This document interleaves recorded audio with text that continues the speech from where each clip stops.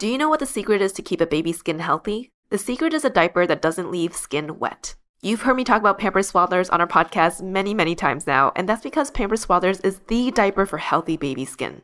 Pampers Swaddlers absorbs wetness better than the leading value brand and provides up to 100% leak-proof skin protection and up to 0% skin irritation. And if you're a fan of Pampers, you've got to check out their new Pampers Free and Gentle wipes, which clean better than Huggies Natural Care and are 5 times stronger, so they resist tearing during a diaper change. With Free and Gentle, mess meets its match. And if you're like me and you love saving and getting rewarded for something you gotta buy anyway, like diapers, don't forget to download the Pampers Club app today and earn Pampers Cash. You can redeem your Pampers Cash for exclusive Pampers coupon savings and rewards. Try Swaddlers with new Pampers Free and Gentle wipes for healthy baby skin. For trusted protection, trust Pampers, the #1 pediatrician recommended brand. Another day is here, and you're ready for it. What to wear? Check. Breakfast, lunch, and dinner? Check. Planning for what's next and how to save for it? That's where Bank of America can help. For your financial to-dos, Bank of America has experts ready to help get you closer to your goals. Get started at one of our local financial centers or 24/7 in our mobile banking app. Find a location near you at bankofamerica.com/talktous. What would you like the power to do? Mobile banking requires downloading the app and is only available for select devices. Message and data rates may apply. Bank of America N.A., member FDIC. Welcome to ABG, Asian Boss Girl, a podcast for the modern-day Asian American woman. I'm Janet. I'm Mel. And I'm SuChin Park.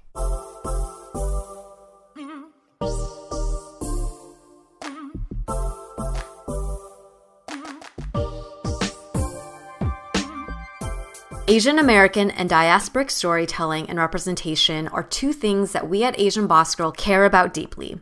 We've loved seeing the increase in quantity and depth of storytelling and Asian representation across media and various industries these past several years. It's also been a long time coming, with those who started before us paving the way.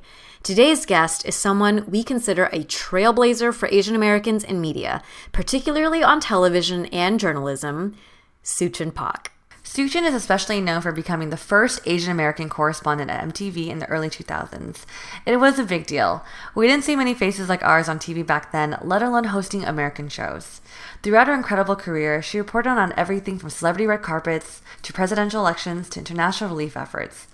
Recently, she wrote the introduction for the upcoming book with MTV Books, My Life Growing Up Asian in America, and co-hosts a podcast called Add to Cart with comedian and actress Kulap Vilaysack. We're so excited to have SuChin here with us today and to chat about her career, thoughts on identity, personal storytelling, and her podcast. SuChin, welcome and thank you so much for being here. Yay! I feel like one of the gals already, so I'm excited. Yes, we are so excited to have you here with us. We'd love to start, SuChin, by just sharing with our listeners a little bit about your background. What was it like growing up? What was your family dynamic like? What was young SuChin like? Young SuChin. Young SuChin was very quiet and very much an introvert. And I still am. And I know it's like, roll your eyes when someone has a media career and they're like, but I'm an introvert. But anybody that knows me knows that is the essence of who I am. So that hasn't changed very much. I grew up in the Bay Area in Northern California in the East Bay, which is very different, as you all know, from San Francisco or Palo Alto. And my parents always had just like a tiny little lunch spot in Oakland. So, my life was really in the East Bay growing up. I have a younger brother who, is my best friend. He still lives in New York. I lived in New York for many years with him.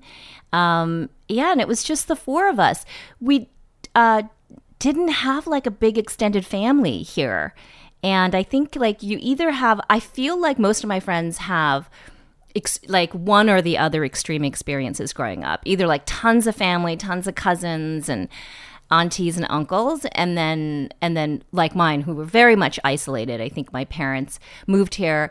They had my dad's sisters were here, but it was still not like a big bustling family. It was just the four of us pretty much all the time. Oh, yeah, for sure. SuChin, so this is really random, but I actually knew you're from the East Bay because, and I correct me if I'm wrong, but I think you also went to James Logan High School? I did. Okay, so funny story. I grew up in Union City and I went to James Logan.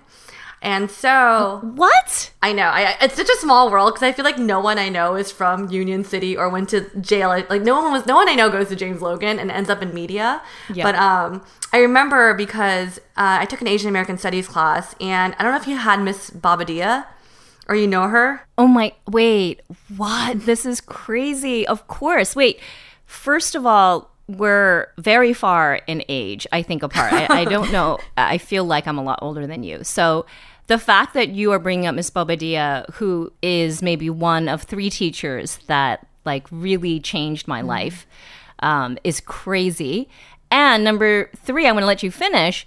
The fact that you're saying an Asian American studies class in high school is also kind of blowing my mind. So go on, continue. Yeah, no, I just I remember because she was such a pivotal person too, when like the whole like shaping my Asian American identity, or even like I do feel even lucky that our high school offered an Asian American Studies class. Yeah, and I remember she was saying to us in class, and she was like, "Yeah, and if you guys also don't, you like to take pride in being like a James Logan person." She's like, SuChin Pak also went to our high school, and she like brought you up a couple times, and so I was so like that was ingrained in me, and so when I saw you on MTV and all these things, I'm just like, yeah, went to my high school. Like that's something I would take pride in because I'm like, I had to like represent somehow. Oh, my God. So yeah, I just wanted to share that. No, we have to get this reunion to Miss Bobadilla, and she'll be so happy to hear that she definitely changed my life. And it wasn't an Asian American Studies class. I mean, just someone like her, which was so unusual at that time and for that age. Janet, Miss Bobadilla she felt really young when we were in high school. Gorgeous. Like the most beautiful person you've ever seen. Super smart, grounded, just like one of those teachers that like really cared. And growing up in a giant public high school, I think that all of those things are exceptions to the rule. And then on top of it, she was this really strong, vocal Asian American woman. I feel like she was like my first sort of image of that, of like what an Asian American could look like that was different than my mother and her, church friends. So anyway, I'm so glad you brought her up. That is so amazing that you both share that in common. And it seems like as you both reflect on that is quite a rare thing for a young Asian female to have at such a young age, somebody, an adult figure to represent that for them. And look how it played out, because then years later, SuChin, you went into TV journalism. And so when you think back into even those young years as young SuChin and being exposed in high school, what did it mean to you at that time to be an Asian American when you were growing up, and then as you were starting your TV journalist career, and now looking at the evolution to now? Can you kind of talk us through that, of your identity? Yeah, well, Mel, I feel like you know exactly the sort of community that we grew up in, which was predominantly Asian, predominantly Filipino, very, white kids were the minority. And so I think in some ways I came to understand my Asian American identity very much later in life, because I sort of took it for granted. It wasn't that unusual to look like us, to eat the foods that we ate. I mean, there was still like embarrassing stories and shame around that, but I don't think to the level where I have friends who grew up in, small towns in Ohio or, places where they were the only Asian person in the school. Like, I don't know what that experience is like and how that would have influenced my identity. And so I sort of took it for granted. And in some ways, I almost kind of chafed against it. Like, I felt like I had to separate myself from the pack. And so I think especially pursuing a career in television and in front of the camera, which was also like so different than what I was seeing, I do feel like, if I'm being honest, like, I think for me, I just wanted to be as American, as white, as possible.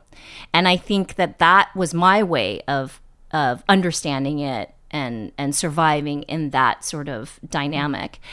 It wasn't until I really moved to New York, I think, that I was like, oh, there's not a lot of Asian people. Hold on. And then I started to seek out friends that, that I, and I was so far away from home that felt familiar to me. And so all of that stuff came very organically. And as I was, having my career at MTV, then really feeling like, wow, I'm just one of, there's nobody. There's not even another woman in the newsroom, much less a woman of color, much less an Asian American woman. So I started to really kind of see it in a different light once I got out of the Bay Area, and really once I got out of Los Angeles, because I lived in LA too, and I think that you also take it for granted that there are huge Asian populations that you can easily be a part of and are accessible.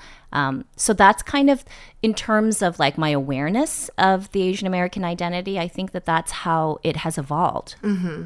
That is so interesting. I could totally resonate about the whole like, you take your identity or your community for granted, because I was like, this is the norm growing up. Like I didn't feel really othered.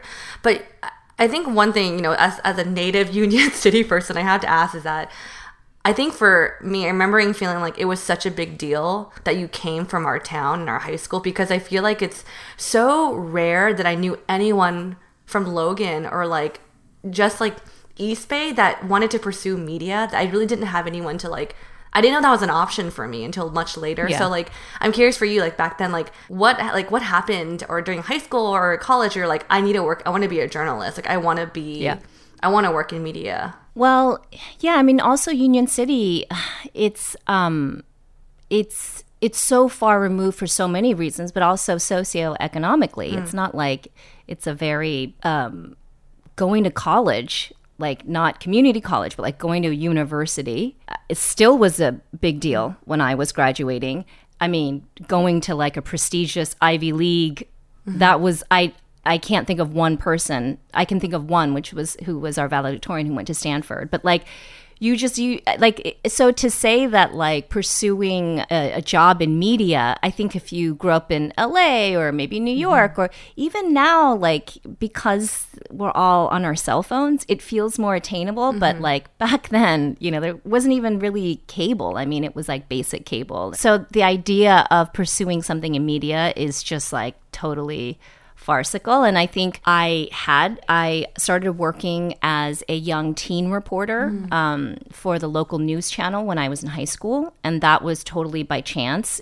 Somebody, one of the producers came to like a after school program that I was volunteering for, and interviewed me while I was doing the program. And then later a producer saw that and was like, oh, we're doing this weekend like talk show for young teens, and we want real teens, and so do you want to host that? I mean, I didn't even know what that was really. Like even the day that we were shooting, like they had to teach me how to hold a microphone and like to stand in front of the camera and then like memorize an intro, like all of that. I was like, I have no idea what this is, like no context for it whatsoever.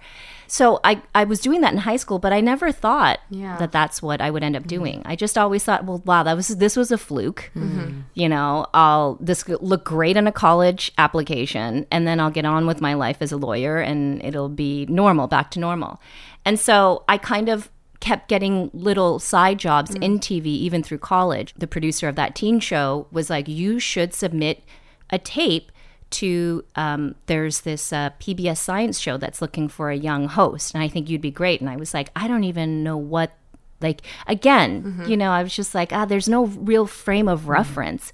And so she put the tape together. She sent it in. Oh. When you're in that sort of scenario, at least for me, so much of it is just about survival, meaning that like you don't ask questions. You just show up and you try to figure out what it is you're supposed to do. And it all feels crazy, and it all feels like you shouldn't be there all the time. But you got to do it because it could be an opportunity. It's financially a lot better than working an after school job at a smoothie bar, which I also did, so I understood that like this was a golden egg, but a fairy tale. Like there's no way that I could make a real living doing this.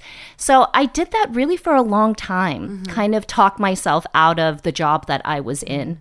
And kept thinking, I'm young enough where I could do this a little bit, put off law school, and still be able to get back on track. So I would say it didn't dawn on me until I moved to New York. And I got my first real show. It was for Oxygen Network. Oprah Winfrey was launching it at the time. And they were launching a young talk show. And I was one of the hosts. And I was working every single day. It was live TV, 3 hours a day. It was the craziest show to do 3 hours of live TV every single day. But by then I had been working in TV for, I don't know, almost 10 years. Oh, wow. And it was the first time that I was like, okay, I think that there's something here. I don't know what it is, but I should probably, pursue this, and I should probably want to be a news anchor like Connie Chung, because that was what was available, And so that's kind of how, again, it I'd like to say that like I had a dream board, and I manifested this, but that's not how my career has happened. I think most of my career has happened like in the dark, showing up and just fly by the seat of your pants. And then the most important thing, I think, has always been that I've always had really good relationships with the people that I've worked with. And so that always led to more work. And that was just sheer, just because, you were brought up and raised a certain way to be kind and generous or whatever it is. So I think that's also rare in media too, to be connected to that part of you. And because I think I felt so disconnected from that, I just always grounded myself in like, this is not who you are, not sure you really belong here, have no idea how long it's going to last. So there's like downsides and upsides to that, right? The downside is that like, I think I talked myself out of a lot of projects or opportunities. But then the good side is that I think that grounding has helped me find my own way through this landscape. Oh, I love hearing you retell everything. It's just so nice. I don't know. It's also really real. I feel like I heard about Connie Chung. Like that's a lot of people's like the person they think of. Like, but I think for me, like you were that person. So it's just a different. It's like you're setting. Yeah. It's like you're from I don't know my generation, but like my trailblazer that I looked to, and then I saw the first person I kind of saw on screen, along with maybe Lisa Ling, as navigated your career and landed in New York, like now hosting one of the shows for Oprah, like now that you're in like I guess like the thick of your career, how did you feel being one of like the few Asian faces on like American like national television at the time? I don't think I really thought about that for a long time, and two things come to mind when I think about that. Number one is that, when I was on Oxygen, like you couldn't even watch the channel in New York. Like I never saw my show on TV. Like I would get tapes of it, So add on to that, like there's no social media. There's not even like a blogging culture. Like there's no way to access your audience and your audience to access you. You do your job. It's like in a black box, and you have no idea if you're connecting to other people. You have no idea what they think about you. It's sort of, just a one-sided conversation. So nobody ever reflected back like, wow, like I can't believe, there's an Asian American on TV, and that's it. You know what I mean? Like that was pretty rare. And then I joined the Asian American Journalists Association, the AAJ, which is still around, and it has been around for a really long time, and every Asian, news person is part of this organization, and they have conferences and that sort of thing. And I had gone to a few of those, and because of my age and because I wasn't in traditional news yet, I was doing this talk show, which had very like serious news elements to it. I did feel kind of even out of place within that community, which I felt like I, should have found sort of, a connection, but I also felt very disconnected to that community. And so for me, I think I did most of my work just in isolation. I don't think the idea of being an advocate for diversity or Asian American voices was even part of my consciousness, but it wasn't a part of anybody's consciousness as far as I knew it, like all this stuff, representation, diversity, this is language that is new. It's not vocabulary that was used back then. So I kind of, for me, it was just about trying to figure out, okay, what is my career path? Is it going to be a very traditional one like a Connie Chung where I had that one, we had that one image? And if not, then what do I do? And I've spent all of my career in the what do I do now part of that question. Because I sort of turned away from pursuing a traditional news job after MTV because I just realized it just wasn't me. Yeah, that is so interesting that it seems like you've spent a lot of this time kind of like denying this path that you actually had, you can hear from Mel, had such impact on individuals. And you're right, during that time, there wasn't this circularness in communication that technology allows us today. So you probably didn't see the feedback.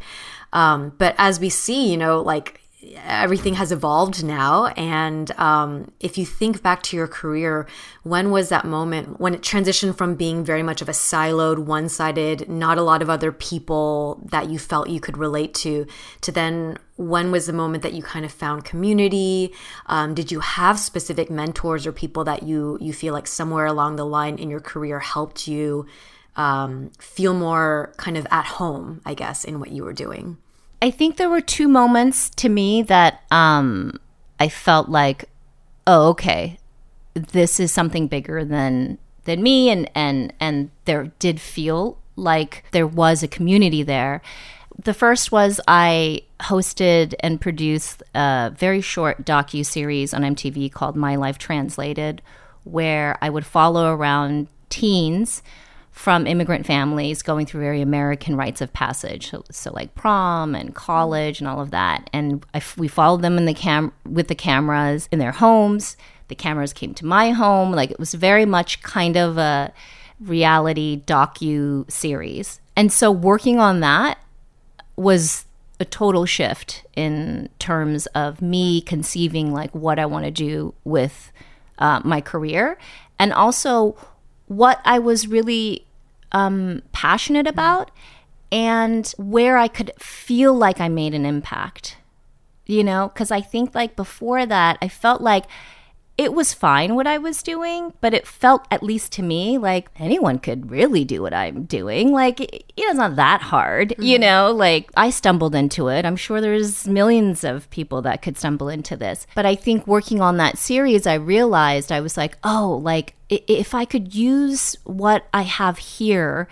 to reflect the stories that young people are not seeing on TV, like I didn't grow up seeing, like that's impactful. Like that could mean something. So that was one experience. And then the second experience that I can think of is watching the film Better Luck Tomorrow for the first time in a theater.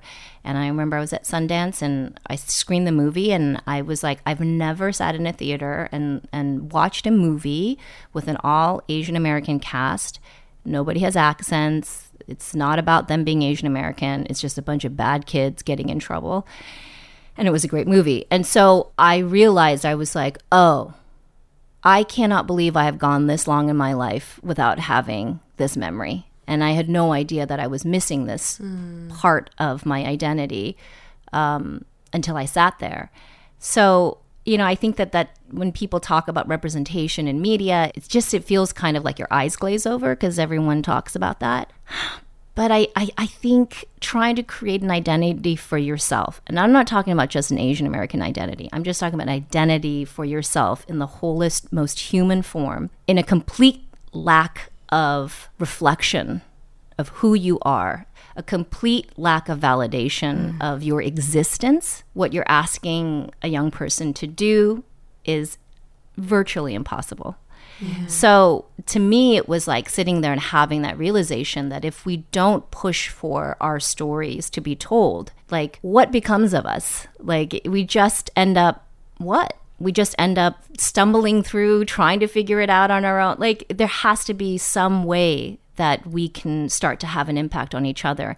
And again, this was before social media. Now we can do it through posts, and just so easy. You do it in your underwear in bed, and you're like, I made an impact. Bye, good night. Yeah. I'm going to bed. I made an impact, however big or small, it doesn't matter. So it just was like those two experiences I remember being like, okay, there's something here. And I loved doing it. And I wasn't afraid at that point to be like, oh, because I think there was a part of when I was much younger, like I didn't want to talk about my Asian American identity because I didn't want people to think that that's the only thing that I could report on, that like I could only report on Asian stories, There was still that kind of misconception and stereotype, I think, of people of color in the media. So it was something that I kind of grew into, this awareness. Yeah, that also makes complete sense. There's like an evolution. Like I think with the whole representation dialogue too, even 10 years ago, it was so different. I used to work for the film festival, like nonprofit circuit. And so I think that was like the main place people would go for like films and things. And now it's like the access to it is just so different. And I'm hearing even like people, when I talk to like peers or people, they're like, oh, I was like, what do you value? What do you care about? They're like, representation. I'm just like, wow, people are like, it's just kind of like a common thing now, which is great. But I'm also like, oh, like this, they didn't talk about this last 10 years ago. I guess as someone who has seen like the evolution of representation over the last, I don't know, few years, 10 years, like what is, from your observation, like how has access to the community changed? And for you, do you think, like, why does it matter? Why does representation matter, you think? Yeah, or also, like, I would love to hear, like, from your perspective, like, I think you also mentioned how, like, back then that wasn't a thought, but, like, I would love to hear, like, your take on, like, the progression of it. I just feel like people are saying, like, representation matters so much more now. Yeah. To be honest, to the point of it's kind of like, I don't want to say we're commodifying it, but, like, there's a little bit of that now, Mm-hmm. Yeah. Well, there is. There certainly is. And,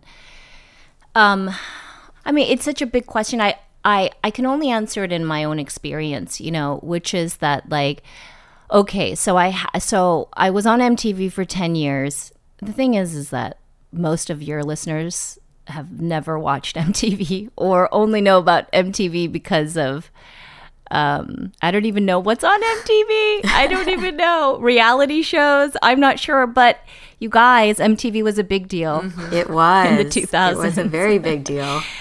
It was the only place you really could watch music videos. It was the place that you got your pop culture info from, and it was the only real outlet, like global outlet for young people, period. Like that just was it.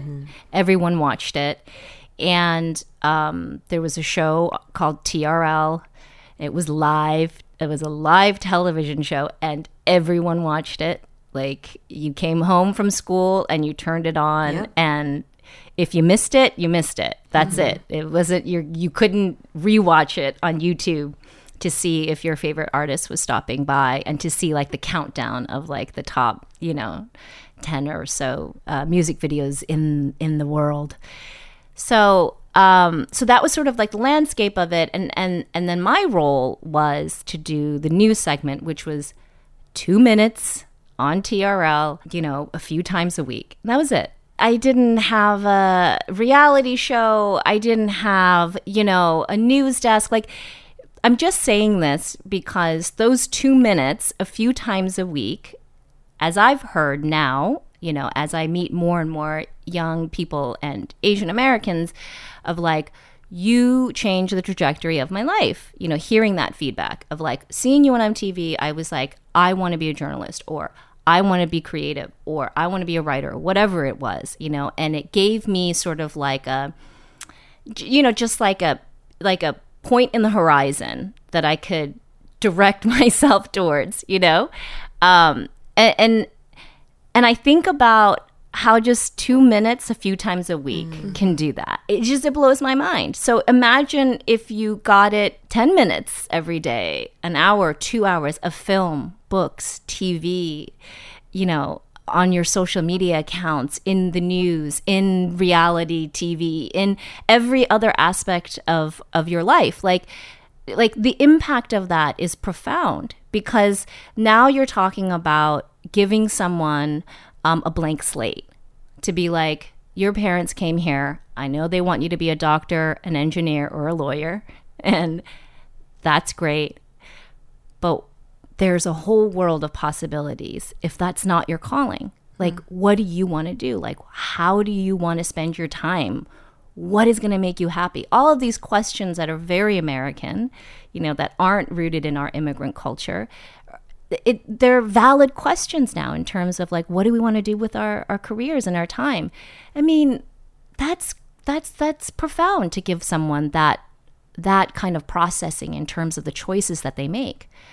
So, we've looked at it in the last few years, whether it's, we've had some of the highest highs. We've had Oscars and, some of the biggest films and television shows and books represented by Asian Americans. And then we've had the lowest lows of like the crazy violence in our communities. Without that other side pushing for our stories, pushing for visibility, pushing to make sure that we matter, pushing so that our elders aren't forgotten, pushing so that our stories are part of the fabric of what it means to be American. I mean, I don't want to be, hyperbolic, but violence occurs in the way that we've seen it because we think of people as one-dimensional, not human, communities, right? Like you dehumanize a community of color and it's much easier to perpetrate violence. So all of that is interconnected. Like it's not a small thing. We're not just talking about like what's on your Netflix feed. We're talking about a consciousness that we're trying to change here within our own community and outside of our community. And that consciousness has, fun impact. You get to go to the Oscars, but it also has a real impact in that our stories humanize us. And that humanizing of who we are can combat racism and violence and white supremacy. Like, that's fact. Yeah. Like, if you didn't understand that, because I don't think I understood that before the last few years. I really didn't. I didn't understand white supremacy in the way that we understand it now. I didn't understand my role in it. I didn't understand how I've been complicit in it. And now it's very clear to me. So representation now means we're playing for bigger stakes. It's not just for more TV shows and more books.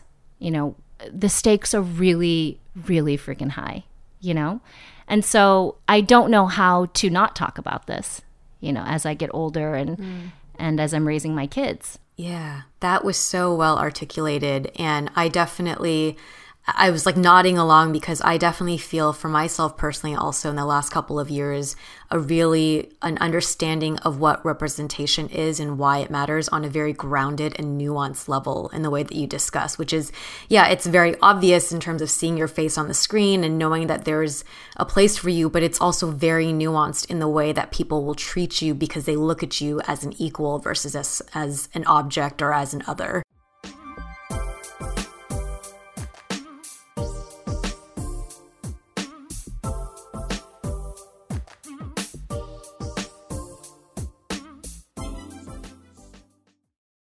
Do you know what the secret is to keep a baby's skin healthy? The secret is a diaper that doesn't leave skin wet. You've heard me talk about Pampers Swaddlers on our podcast many, many times now, and that's because Pampers Swaddlers is the diaper for healthy baby skin. Pampers Swaddlers absorbs wetness better than the leading value brand and provides up to 100% leak-proof skin protection and up to 0% skin irritation. And if you're a fan of Pampers, you've got to check out their new Pampers Free and Gentle wipes, which clean better than Huggies Natural Care and are 5 times stronger, so they resist tearing during a diaper change. With Free and Gentle, mess meets its match. And if you're like me and you love saving and getting rewarded for something you gotta buy anyway, like diapers, don't forget to download the Pampers Club app today and earn Pampers Cash. You can redeem your Pampers Cash for exclusive Pampers coupon savings and rewards. Try Swaddlers with new Pampers Free and Gentle wipes for healthy baby skin. For trusted protection, trust Pampers, the #1 pediatrician recommended brand. When you need mealtime inspiration, it's worth shopping Kroger, where you'll find over 30,000 mouth-watering choices that excite your inner foodie. And no matter what tasty choice you make, you'll enjoy our everyday low prices, plus extra ways to save, like digital coupons worth over $600 each week. You can also save up to $1 off per gallon at the pump with fuel points. More savings and more inspiring flavors make shopping Kroger worth it every time. Kroger, fresh for everyone. Fuel restrictions apply. This episode is supported by FX's Clipped, The scandalous story of the 2014 Clippers owner's racist remarks captured on tape and heard around the world. The series charts the tape's impact on a dysfunctional basketball organization striving to win against their reputation as the most cursed team in the league. Starring Lawrence Fishburne, Jackie Weaver, Cleopatra Coleman, and Ed O'Neill. FX's Clipped, streaming June 4th, only on Hulu.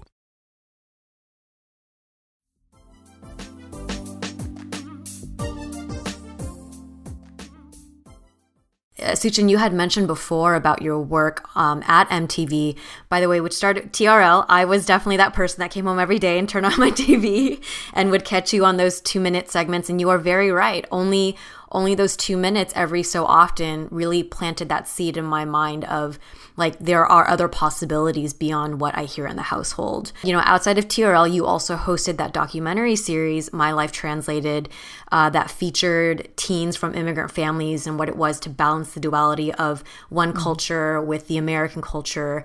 And in interviews, you had shared how that documentary series was a gateway for you to transition from, you know, kind of a journalist to telling stories that felt more personal.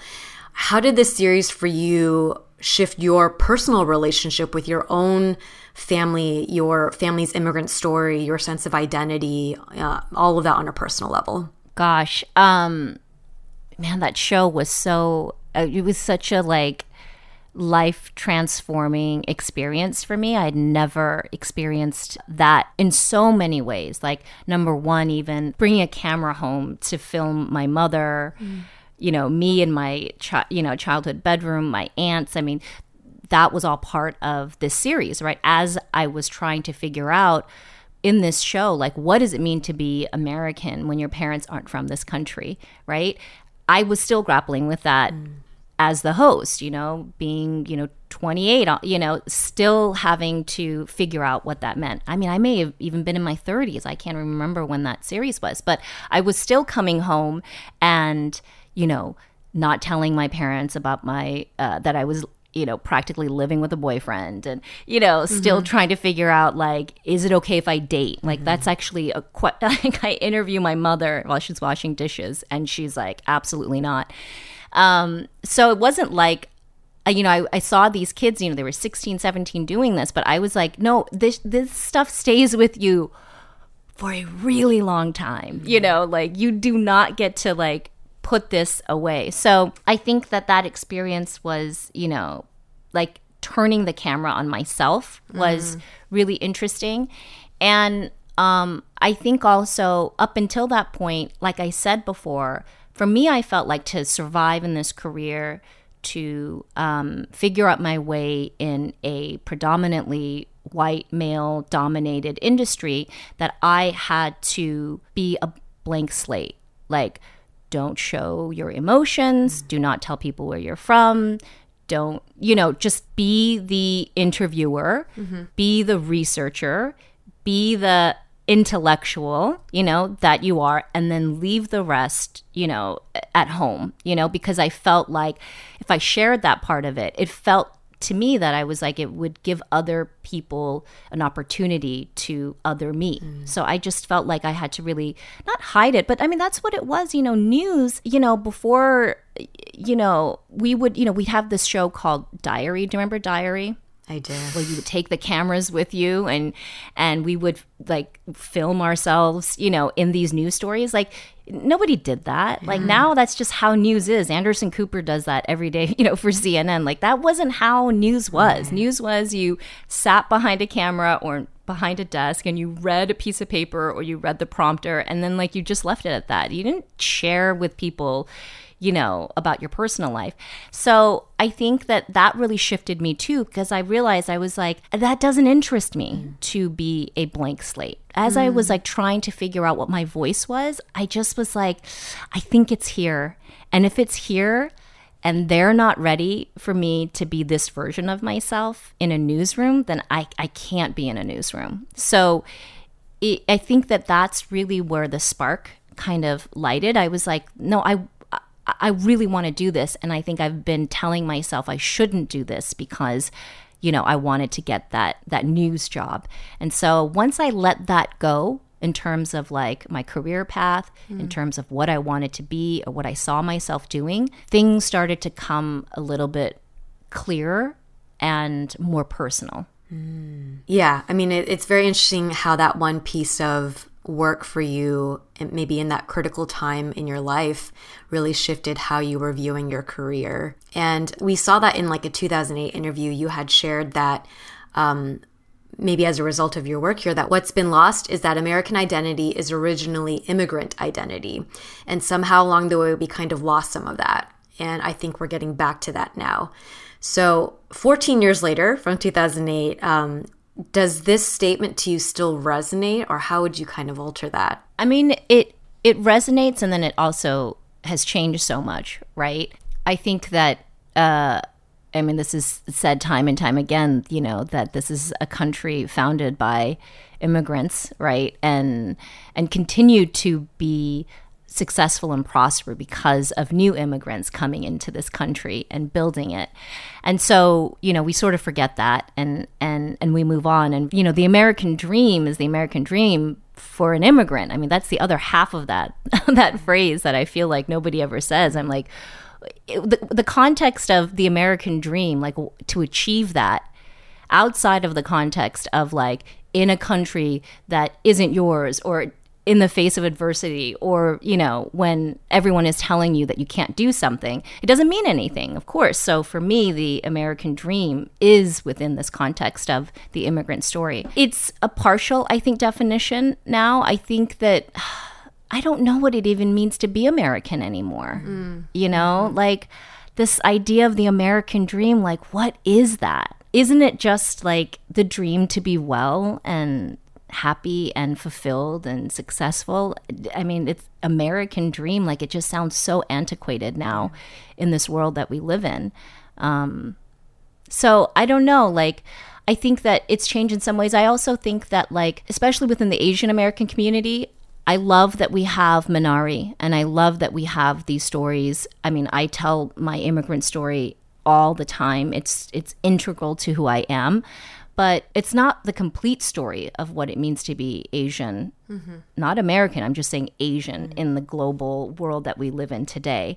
I mean, you guys just had guests, you know, they're Asians in the UK, and, you know, like what does it mean to be Asian, period, in this world where we are globally connected in every aspect of our lives? Like American, I don't know that that's, you know, what is that anymore? Like, how, like, is that even a dream, right? Like K-pop, I think, showed, you know, a lot of us, like, it doesn't matter if you have a #1 hit in America, you know, like you can still be the biggest musical act in the world and never have a song on the radio in this country, like, period, right? So I think that in that respect, I think it's a little bit antiquated. I also kind of feel like I love seeing stories outside of our immigrant stories. You know, I think that story is a foundation, but I think that now we get to explore all the different ways that connect us and who we are outside of the immigrant story.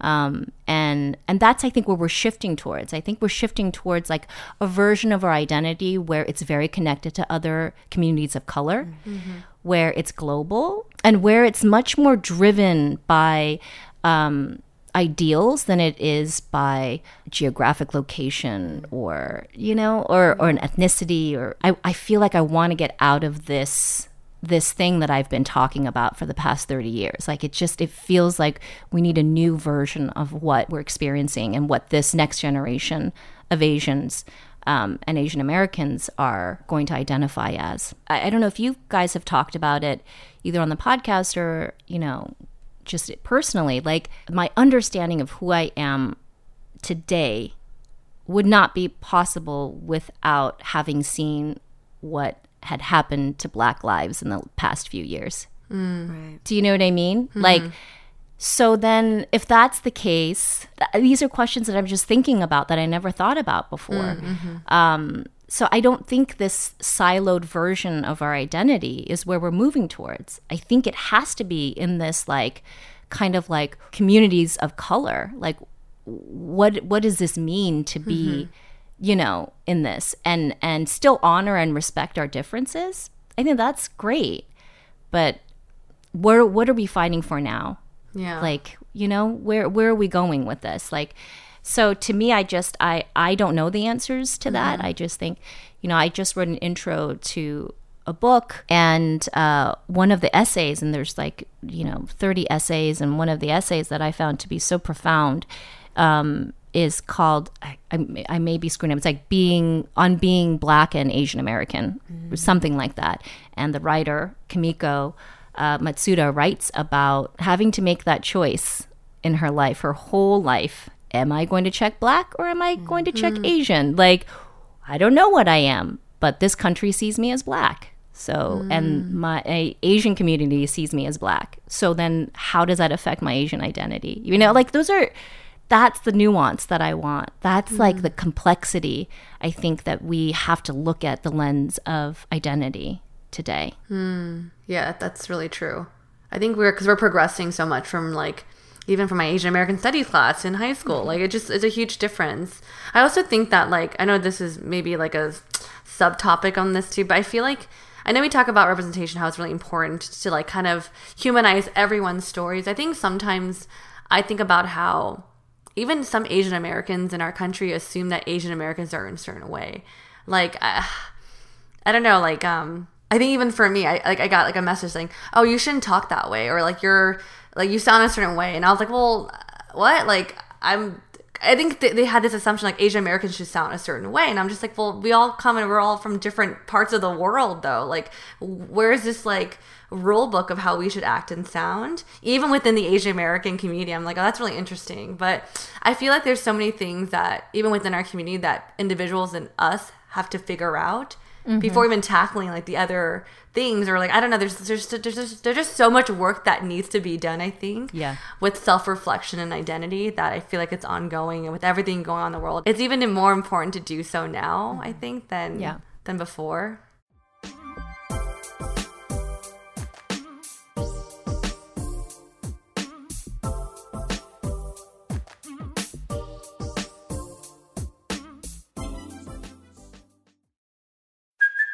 Hey, it's Kaylee Cuoco for Priceline. Ready to go to your happy place for a happy price? Well, why didn't you say so? Just download the Priceline app right now and save up to 60% on hotels. So whether it's Cousin Kevin's Kazoo Concert in Kansas City, go Kevin, or Becky's Bachelorette Bash in Bermuda, you never have to miss a trip ever again. So download the Priceline app today. Your savings are waiting.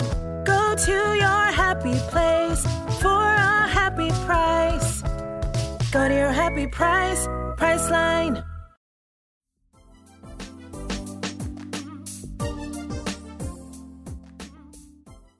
But SuChin, I do want to also share about your podcast, because we feel really happy and fortunate that you're on our podcast, but you're also a host of an amazing one with comedian and actress Kulap called Add to Cart, which honestly is, I think in your description, it's this podcast isn't about product reviews, but rather it's about the things we buy and what it reveals about who we are as a person, which honestly is very true. If you were to grab someone's bag, you're okay, well, what does this say about this person? Can you tell our listeners more about your podcast and how you guys started it? Yeah, so the podcast is called Add to Cart, and like you said, I co-host it with Kulap Vilaysack, who is another Asian auntie. She comes to the world of comedy and totally different background in terms of media than I do. And we host this show. And this show, when she had a really successful podcast for 10 years or something, and took a break from it and kind of wanted to get back into it, and approached me. This is before the pandemic. And said, do you want to do a podcast? And I thought about it, and I was like, okay, if I have to sit down every week and talk about something, okay, I don't want to talk about identity. I don't want to talk about I don't want to talk about sadness. I don't want to talk about news. I don't want to talk about anything other than what I bought this week. That's all I want to talk about. I want to talk about what you bought this week and liked. I want to tell you what I bought and liked and think you should buy, like all aunties do, to try to tell other people how to live their lives. That's all I want to do. So she was like, great, let's do it. She made it happen. And, lo and behold, as we're recording, the whole world falls apart. And, now this podcast that is sometimes about serums and hiking socks is also about mental health. And like, you know, I've had really tough weeks where I cannot get out of bed and I'm crying all the time. And, you know, and I'm just sad and scared. And, you know, Kulap as well. And she's going through, you know, a journey even in her personal life about, you know, trying to start a family and having a lot of difficulty doing that. And that was really sad for her. And so there's been a lot of heartbreak. There's been a lot of laughter. And I realize now, and I kind of knew that this would happen. I just didn't understand the world was going to change the way it was going to change. I knew that, like, listen, it's not going to be a review show. I'm not going to tell you, I'm not an expert on lip glosses. So I don't know if this is the perfect lip gloss for everyone. But I'm going to tell you, when I put on this lip gloss, like, I feel like I'm one of the Blackpink girls, and it makes me feel like there's something happening in my 46-year-old body. Like maybe I am young, you know, and have a conversation about that. And then that will lead to a conversation about like my obsession with skincare and how I'm trying to not turn into my mother. And then that'll lead into a conversation about my mom and then my kids. And then the world also is changing, and that'll lead to conversations about, you know, whether I feel like my parents are safe anymore and what I should do about that. And so I realized that this show is really at the heart of it. It's like the full humanity of who we are as people, period. You know, that you know what it's like to get into conversations with your friends and your girlfriends. You know, you sit at brunch and you can talk about, oh my God, that's a really cute bag. Where did you get it? Great. And then the next thing you're talking about is, you know, your father-in-law just got into a terrible accident and like what that has been like, and trying to juggle going to the hospital and picking up my kids and doing, you know, work. Like, it's all of it, right? And then you can laugh about something crazy that happened, you know, on the way over. Like, so it really is a full conversation. And I think that the best shows that we do are the ones that talk about face serums and then talk about heartbreak. And then we just laugh. And we laugh so much on this show. Like, just somebody was reading the reviews. People say don't do that, but I can't help it. And they were like, all this fake laughing on this show, I can't stand it. I was like, I wish it was fake laughing. You know, like, I mean, I'm actually glad. I mean, rather, I'm glad it's not fake laughing. Like, we cry laughing on this show so much. You know, that's what Add to Cart is. You know, like, what are you adding to your cart? And the cart is your life. You know, it's a book. It's about your marriage. It's about, you know, things that you once believed but like are not sure exist anymore. And it's also about cleansers. You know, so it's about all of those things that I think we deal with very intimately in our lives. Yeah. I love how you painted, like, I guess, like this picture of what add to cart is, because I do think it's kind of like the things you add to your cart or whatever, like it's like the objects in your life are kind of more than that. There are threads to who you are and the stories that connect you to these objects. I think that's really cool. So as you shared, SuChin, you ladies have recorded so many episodes. Of these episodes and of all the topics you've discussed, can you think of any favorite episode or episodes? Oh, that's a good question. Oh my gosh. Well, okay. I don't know. I don't know if it'll be a favorite episode of someone listening, but we decided one day that we were going to do our shower routines. And so when we come on the podcast, neither one of us know what's in our cart, like the other person's cart. Like it's a surprise as we're sitting there like, oh, what is this you've bought today, Kulap, you know? And so there's a lot of like spontaneity and it's very unscripted. And so we were like, oh yeah, let's just do shower routines. Now, this was deep in the pandemic. Imagine, you guys, remember that time when you couldn't leave your house, like you couldn't go into a grocery store, like people were disinfecting Amazon boxes before you were opening them. And a lot of people, an hour-long shower routine was completely possible and encouraged. It was a moment of self-care in a day filled with just cooking everything you ate, you know, staring at the same people you lived with in your house. Like, so I say that because we started to do the shower routine and very quickly the whole thing just like went off the rails. Like, I had as she's saying what her shower routine is, I'm like, you're insane. And then as I'm saying what my shower routine is, I'm like, I'm insane. And so the whole time, it's called the deranged shower routine, I think. And we had to do a two-part because we couldn't even get through it. And at one point, I was like telling her how I put the conditioner in my hair, I wrap it up, and I turn off the shower, but I'm still in the shower, and now I'm cleaning my bathtub. At that point, I was like, this is insane. Like, who am I? Like, I am an important intellectual person. Like, this is not who I've become. But anyway, so I don't know. There's just something about those 2 episodes that just like get to the heart of like what I thought that this podcast would be about. And then, we did like a non-scheduled emergency sort of episode after the violence in Atlanta because it just felt very urgent. And so that episode is very raw. I don't even know what I said in that episode. It was just us for an hour, like crying and screaming and throwing things. But I feel like I felt like we had to record what it felt like in that moment. Just a snapshot of like not intellectualizing it, not processing it, just like emotionally where we were. Right. And it felt very connected and healing and liberating. And so that was a really great episode. So that just kind of gives you like the pendulum swing of what Add to Cart is like. Yeah. I love that the way you're describing it is almost like you could reflect back to these as like journal or diary entries of a period in time or after different events, which is something that I feel like podcasting as a platform does so well. Yeah. So it's amazing to hear that Add to Cart really fully utilizes the platform in that way and becomes that.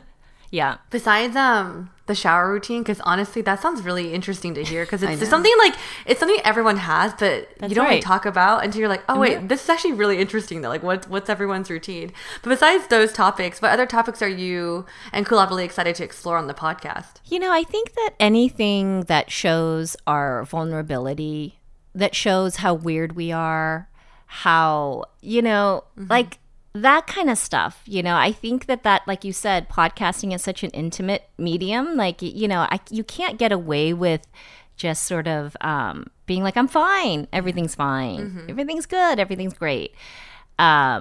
And you sit in front of a mic for an hour with someone who's like, what do you mean by that? Why does your face look like that when you say that? Like, why are you saying that? And then you sort of get into like, no, it's not fine. I have no idea, but I don't want to talk about it. I don't want to tell you.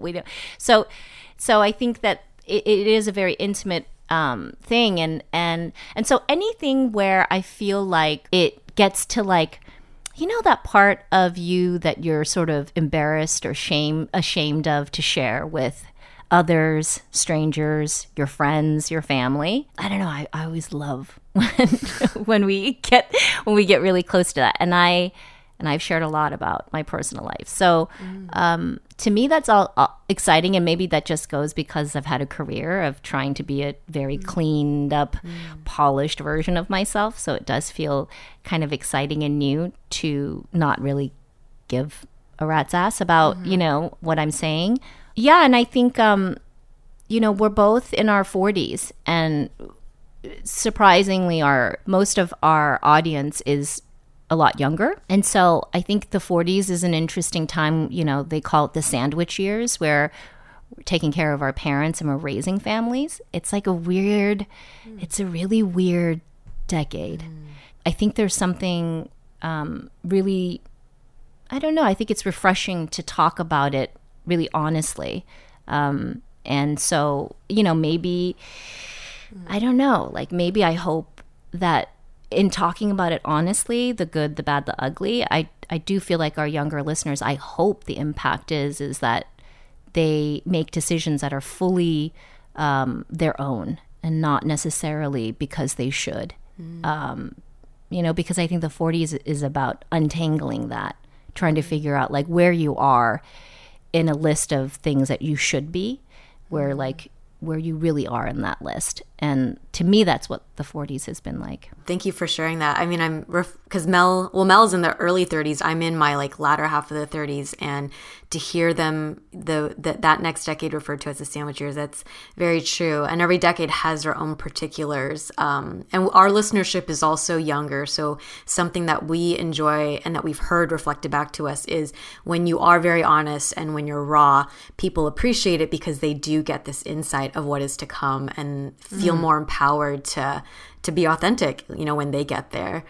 SuChin, thank you so much for being here and sharing with us your career and all that you've done up to this point. We're interested in hearing about what you have coming up next.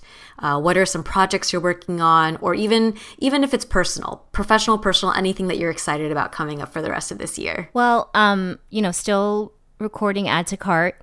Don't know how long that will be. I always say that because you just never know, right? So that's just like amazing and fun.